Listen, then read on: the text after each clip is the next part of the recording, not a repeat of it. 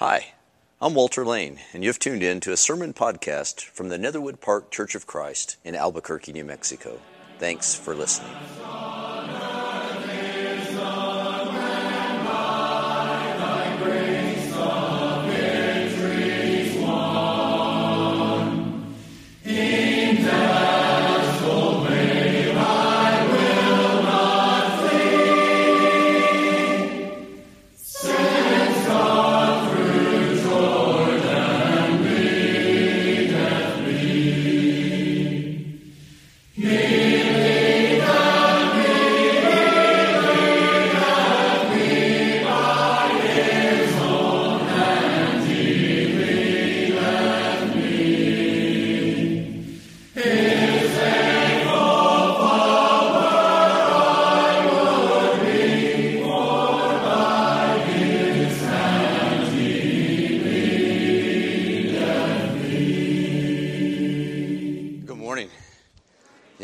Wonderful to be with you this morning. I hope that you came this morning with your hearts open for God to speak to you this morning. I hope you came in expectation. I hope that you look forward to this time all week long and that you came expecting God to move in powerful ways. And my firm belief is that if you came in with that expectation, that's what has happened and that's what will continue to happen here this morning. For those of you who are visiting with us today, I want to say thank you very much for being with us. We really do appreciate you being here. And I want you to know that this year we've been focused on living uncomfortably. Back in January, we adopted the theme, Out of the Boat, Living Uncomfortably. And over the last several weeks, we've been revisiting and we've been re-emphasizing that theme, and we've been doing that through a series of what I've been calling uncomfortable sermons. And over the last several weeks, we've been looking at different warning signs that our Christianity has become too comfortable, maybe become too easy, maybe even become too cheap. And the warning sign that we'll be examining today reads like this: your Christianity has become too comfortable if you don't have time during your week for even the simplest of spiritual activities. Spiritual activities like daily prayer and Bible reading. Or maybe we could phrase it differently. Your Christianity has become too comfortable if engaging with God throughout your week isn't your priority. So what do I hope to accomplish this morning? Hope to accomplish in our time together? Well, my goal is for each of us to leave here prepared to seriously and perhaps uncomfortably examine our priorities. Examine our priorities. If that doesn't sound uncomfortable, it probably should. So how do you go about examining your priorities? Well, it seems like the most straightforward way to find out someone's priorities would be just to ask them, right? Walk up to them and say, "So, what are your priorities?" And if I stopped this sermon right now and I had all of you turn to someone close to you and ask them that question, what are your priorities? What would you expect to hear? Well, we're here on a Sunday, right? And we're in church and we're among Christian brothers and sisters. So we would probably expect to hear some things that would go something like this. Well, my priorities are my God. My priorities are my church. My priorities are my family. My friends, my neighbors. That sounds like what we would expect to hear, doesn't it? But you know, there's a problem with asking people to tell you their priorities. You know what that problem is? Well, the problem is most of us are much better at telling other people what our priorities should be, or what we wish our priorities were. We're much better at telling people that than actually telling what our priorities are. In fact, I believe that most of us would rather not examine our priorities too deeply or too closely, because that kind of examination is uncomfortable. It's uncomfortable because shining a light on our true priorities often exposes a significant gap.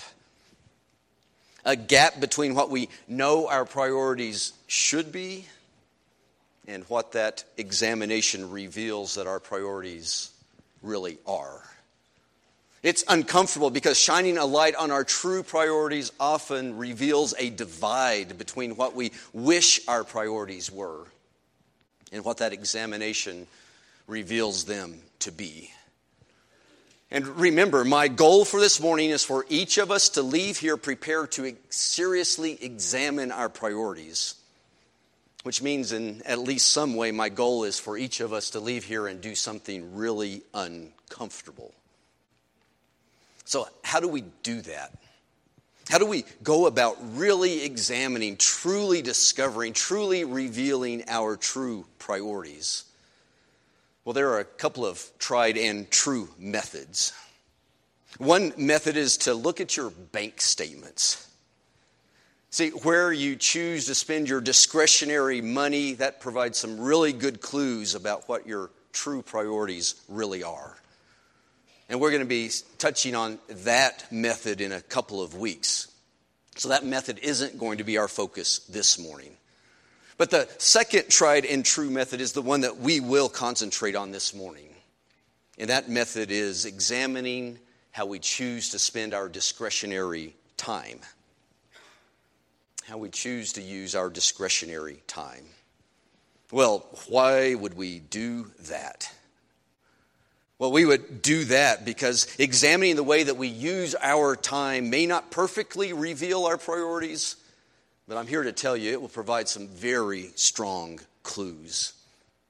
Examining how we spend our discretionary time, how we choose to spend that time, will help us see what our priorities really are, instead of just saying what we know they should be or what we wish they were. How we spend our time helps reveal what we truly value, what we really treasure, what we really prioritize in our lives. And it helps us do that because Jesus was exactly right when he said, "For where your treasure is, there will be your heart also." I think we can safely paraphrase Jesus this way: for where our time is spent, there will be our priorities also. So to help us uncomfortably examine our priorities, let's turn to Deuteronomy. Let's turn to Deuteronomy chapter 6. And as we get ready to read this passage, I want to ask you yet another question. I want to ask you this. When given a choice, how much time would you choose to spend with someone that you love? Not that you just love, but someone that you love with all of your heart and all of your soul and all of your strength. If you have a choice, how much time would you choose to spend with someone that you love with all of your heart, soul, and strength? And how about if that one that you love that deeply is also one who provides for you? And doesn't just provide for you, but also one who rescued you from certain death. How much time would you choose to spend with them? And with that in mind, listen to Deuteronomy chapter 6, beginning in verse 4. This is Moses speaking to God, speaking for God to God's people, speaking to Israel. And here's what he says: "Hear, O Israel, the Lord our God, the Lord is one. Love the Lord your God with all your heart, and with all your soul, and with all your strength. These commandments that I give you today are to be upon your hearts. Impress them on your children. Talk about them when you sit at home and when you walk along the road, when you lie down and when you get up. Tie them as symbols on your hands and bind them on your foreheads. Write them on the doorframes of your houses and on your gates." If given a choice, how much time would you choose to spend with someone you love with all of your heart and soul and strength? Someone who's also your provider and your rescuer. If given a choice, how much time would you spend with God? And the thing that we need to acknowledge right here and up front is that we do have a choice. we do have a choice about how we spend our time. Now, don't get me wrong. I know I'm looking out on an audience of people who live very busy lives. I'm well aware of how busy many of your lives are. If I'm not there right now, I've been there, or I will be there. I'm aware that we live busy lives. But I'm also aware that many of the things that we say we have to do are really things that we choose to do. And here comes an uncomfortable part. If we say we don't have time for even the simplest of spiritual activities during our week, things like praying, things like reading our Bible, what we're also saying is that our spiritual life and our walk with God isn't truly our priority. And we can know it isn't our priority because that simply isn't how we choose to treat someone or something that we love with all of our heart, all of our mind, all of our soul, and all of our strength. That isn't how we choose to treat our priorities. See, for our priorities, we find time. We use interesting language like we make time. We have time for the things that we love deeply. We say yes to the things that we prioritize, even if it means saying no to other things that we would like to do. Last week we talked about how important these times are, how important our Sundays are, our gathered worship times are in our walk with God. We talked about how important and transforming it is for us to join together as God's people in His presence on Sundays. And I want you to know it's good and it's important that you are here. You are to be commended for making this time a priority in your life. But you also need to know that Sundays are just a part, a vital part, but just a part of our walk with God. Maybe we can think about it this way. Let's think about relationships. And when you are entering into a relationship, once a week meetings are fine, but those kinds of meetings are just for dating people. See, once a week meetings are for when you're trying to decide if you love someone. But we're not dating God. Those of us who are wearing the name of Christ, who've been buried with Christ, clothed with Christ in baptism, we aren't trying to decide. We have decided. We have declared our love. And the time that we spend with our God reflects the depth of our love. That's what Moses is telling the people of Israel. If you love God with all of your heart and all of your soul and all of your strength, you will make Him your priority.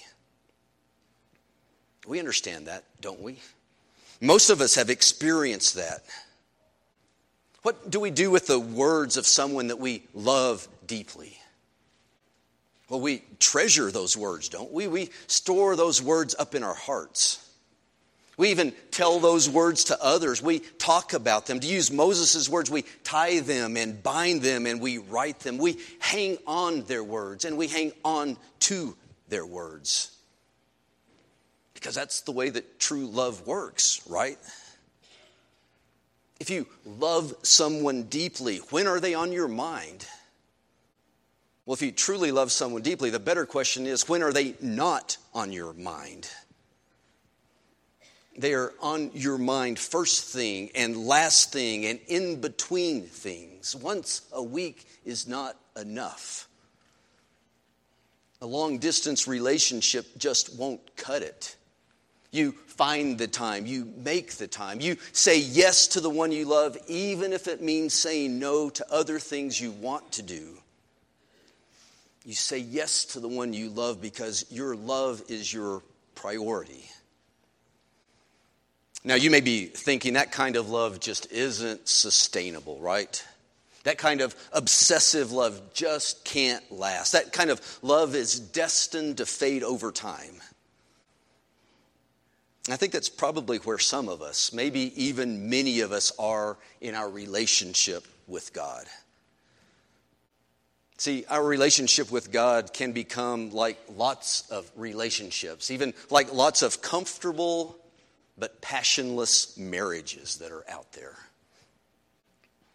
You ever been around people who had that kind of marriage? Comfortable but passionless?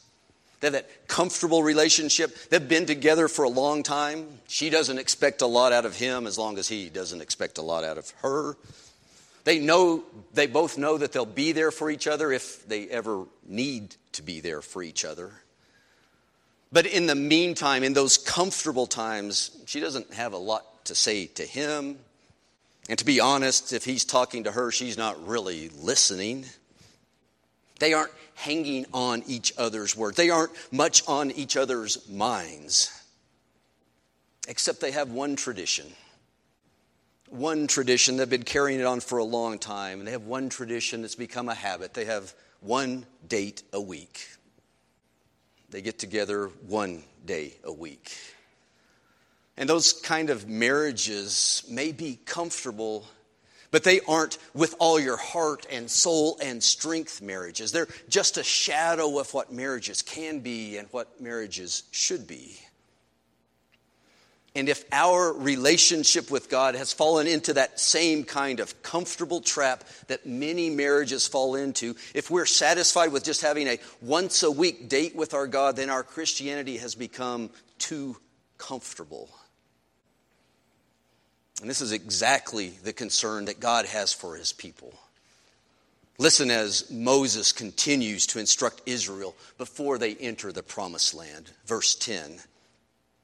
He says, when the Lord your God brings you into the land he swore to your fathers, to Abraham, Isaac, and Jacob, swore to give you, a land with large, flourishing cities you did not build, houses filled with all kinds of good things you did not provide, wells you did not dig, and vineyards and olive groves you did not plant. Then when you eat and you are satisfied, when you are comfortable, be careful that you do not forget the Lord who brought you out of Egypt, out of the land of slavery. Do you hear God's concern? Listen, be very careful. Be very careful that when you become comfortable, you don't forget me. You don't forget the one who rescued you and blessed you and provides for you beyond anything that you could ever deserve. He said, be careful that you don't start treating the one you once loved with all your heart, soul, and strength, start treating him like he's no longer your priority. And how do you keep from forgetting the one you love, the one who rescued you? How do you keep from forgetting your God?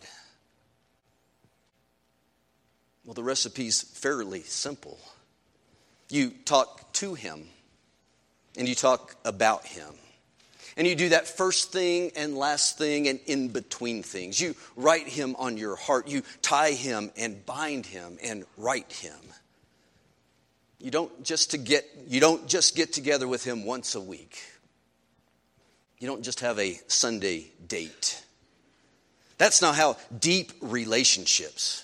That's not how with your heart and your soul and your strength relationships are formed, and that's not how they are sustained.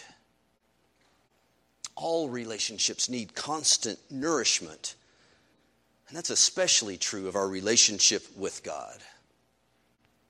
And what nourishes our relationship with God, is time with God. So let me ask you another question. If given a choice, would you choose to eat just one meal a week? Let that sink in. I know you very well. Would you choose to eat just one meal a week? Well, the answer is of course not. Because what would happen to you if you tried to survive on one meal a week? Well, first you would lose your energy, right? And then you'd lose your strength. And then you'd begin to waste away, and eventually you would just die. Die from lack of nourishment. And what's true for our physical lives is also true for our spiritual lives. If given a choice, Why would we choose to eat only one spiritual meal a week? Why would we try to get by on just Sunday brunch and let that try to carry us through the rest of the week? And once more, the reality is we do have a choice. Just like we always manage to find time or make time to eat, usually at least 3 meals a day, not even counting our snacks. We find time to eat. We find time to take in physical nourishment. We can also find time, we can also make time to take in spiritual food. And we can do that if it's our priority, if we hunger for spiritual food. Now, listen to these words from the first Psalm. It says, "Blessed is the man who does not walk in the counsel of the wicked, or stand in the way of sinners, or sit in the seat of mockers. But his delight is in the law of the Lord, and on his law he meditates day and night. He's like a tree planted by streams of water, which yields its fruit in season, and whose leaf does not wither." See, we're blessed when we meditate. We're nourished when we meditate, when we consume, when we chew on God's word. First thing and last thing and in between things. That's how we're nourished like trees that are planted by living streams of water. That's how we yield fruit. That's how we thrive. That's how we have the energy to get out of our boats and join Jesus out on the water. And maybe the reason that some of us aren't able to enjoy this feast, maybe the reason that we aren't able to eat and drink and get our fill on Sundays is because our spiritual stomachs are shriveled and shrunken.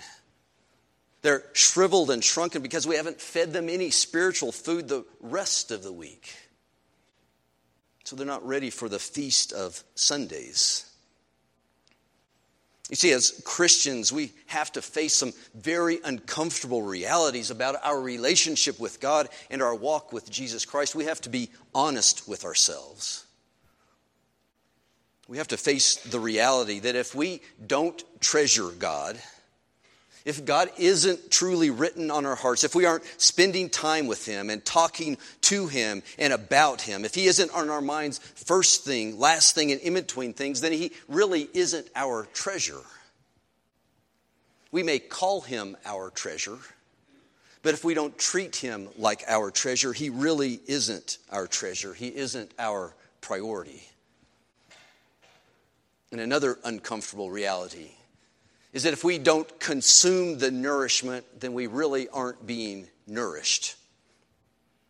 If we don't eat and drink from God's word, if we don't consume it, if we don't chew on it, if we don't do that first thing and last thing and in between things, then we aren't being nourished. You know, having our Bibles sitting on the end tables of our houses unopened during the whole week, that's the spiritual equivalent of starving to death while there's a full refrigerator sitting there in your kitchen. We need to stop starving ourselves. We need to recognize that our relationship with God works on a loop that feeds on itself. See, that loop can be positive or that loop can be negative, and it's our choice. And that choice is a choice about time. If we choose to spend time with God throughout our week, if we do that first thing and last thing and in between things, our loop is going to be positive. Here's what we'll find out. We'll find out that the more time that we spend with God, the more we're going to love Him. Time leads to love. And we're also going to find that the more that we love Him, the more we're going to want to spend time with Him. Love leads to time. More time with Him, more love for Him. More love for Him, more time with Him. But if we choose not to spend time with our God during our weeks, those loops are going to be negative. What we're going to find out is that the less time that we spend Him, the less that we love Him. Without time, love fades. It fades until it's forgotten. And we'll also find that the less that we love Him, the less time that we'll want to spend with Him. Without love, we don't find the time. When there's no love, there's no time. And when there's no time, there's no love. And so positive or negative, it's our choice. And if we're going to get out of our boats and follow Jesus out on the water, we must choose to transform our priorities. And we choose to transform our priorities by choosing to spend time with the one we love. First thing, last thing, and in between things. So I want to end by encouraging you. I want to encourage you to truly examine your priorities. Look at how you're spending your time. And then after you do that, I want to encourage you to choose to make God your treasure. And choose to make God your nourishment. So I want to encourage you to talk to God frequently. Let's ramp up our prayer lives. Let's be in continual conversation with God. Let's spend that kind of time with the one we love. And I also want to encourage you to treat God as you would treat the one you love with all of your heart and all of your mind and soul. Treat God as He should be treated, as the one who rescued you from certain death. Make God your priority. Talk about God. Tie His word, bind His word, write His words on your heart. And do that first thing, last thing, and in between things. I also want to encourage you to have frequent family reunions. It's just what this is right here. It's a family reunion. We come together with God and His people, and I want to encourage you to do that every chance you get. Remember, you're not dating God. You're not trying to decide if you love Him. We come together because we love Him and because He loves us. So let's not try to get by with just one meal a week. Let's not try to run a marathon on only one drink. No, let's eat ravenously. Let's drink deeply. And then let's sit back and marvel at what God does through us when we make Him our priority. Let's pray together.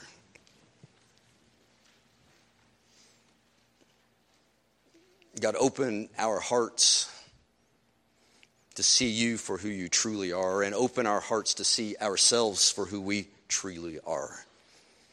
Father, reveal our priorities. And then, Father, move us to make You our priority, our true love with all of our hearts, with all of our souls, and with all of our strength. And Father, help us to pray to You continually. Help us, Father, to be in Your word continually. And Father, help us to be together with Your people, with Your church, as often as it is possible, so that we can be nourished, so that we can be built up. And Father, so that we can realize the life that You would have us live in the kind of relationship that You would have us have with You. And Father, we pray this through the name of Jesus, who is the Christ. Amen. So our uncomfortable challenge, number 38. And this is a nourishing challenge. And if you've already looked through your bulletin, you may have an idea what this challenge is going to be. I challenge you, every one of you, and us as a congregation, to read through the New Testament front to back. Actually, it's not front to back. It skips around a little bit, doesn't it? Read through the New Testament all the way through over the next 90 days. October, November, and December. In your bulletins, you'll see a reading plan. And I want to encourage you to take this plan and follow this plan, and it will guide you through the New Testament over the next 90 days. I want to challenge you to make that your priority. Can you do it? Yes, you can do it. It's very doable. It's not an unreasonable challenge at all, but it's going to take time. It's going to take commitment. It's going to have to be your priority. So why would you do that? Why would you commit to reading through the New Testament over the next 90 days? Well, here's one reason why. Well, you would do that because you love God with all of your heart and soul and strength. Here's another reason why you would commit to reading through the New Testament over the next 90 days. It's because the more time that you spend with God, the more time you spend with Jesus, the more you're going to find that you just love Him. You're going to find that you're going to love Him with all of your heart and all of your soul and all of your strength. Why would you commit to reading through the New Testament over the next 90 days? Well, here's another reason why. Because I promise you that if you do that, He will nourish you. He'll nourish you like a tree that's been planted by a living stream. Take the challenge. Let's read through the New Testament together over the next 90 days. Now let's stand and let's sing. Savior, like a shepherd leading us.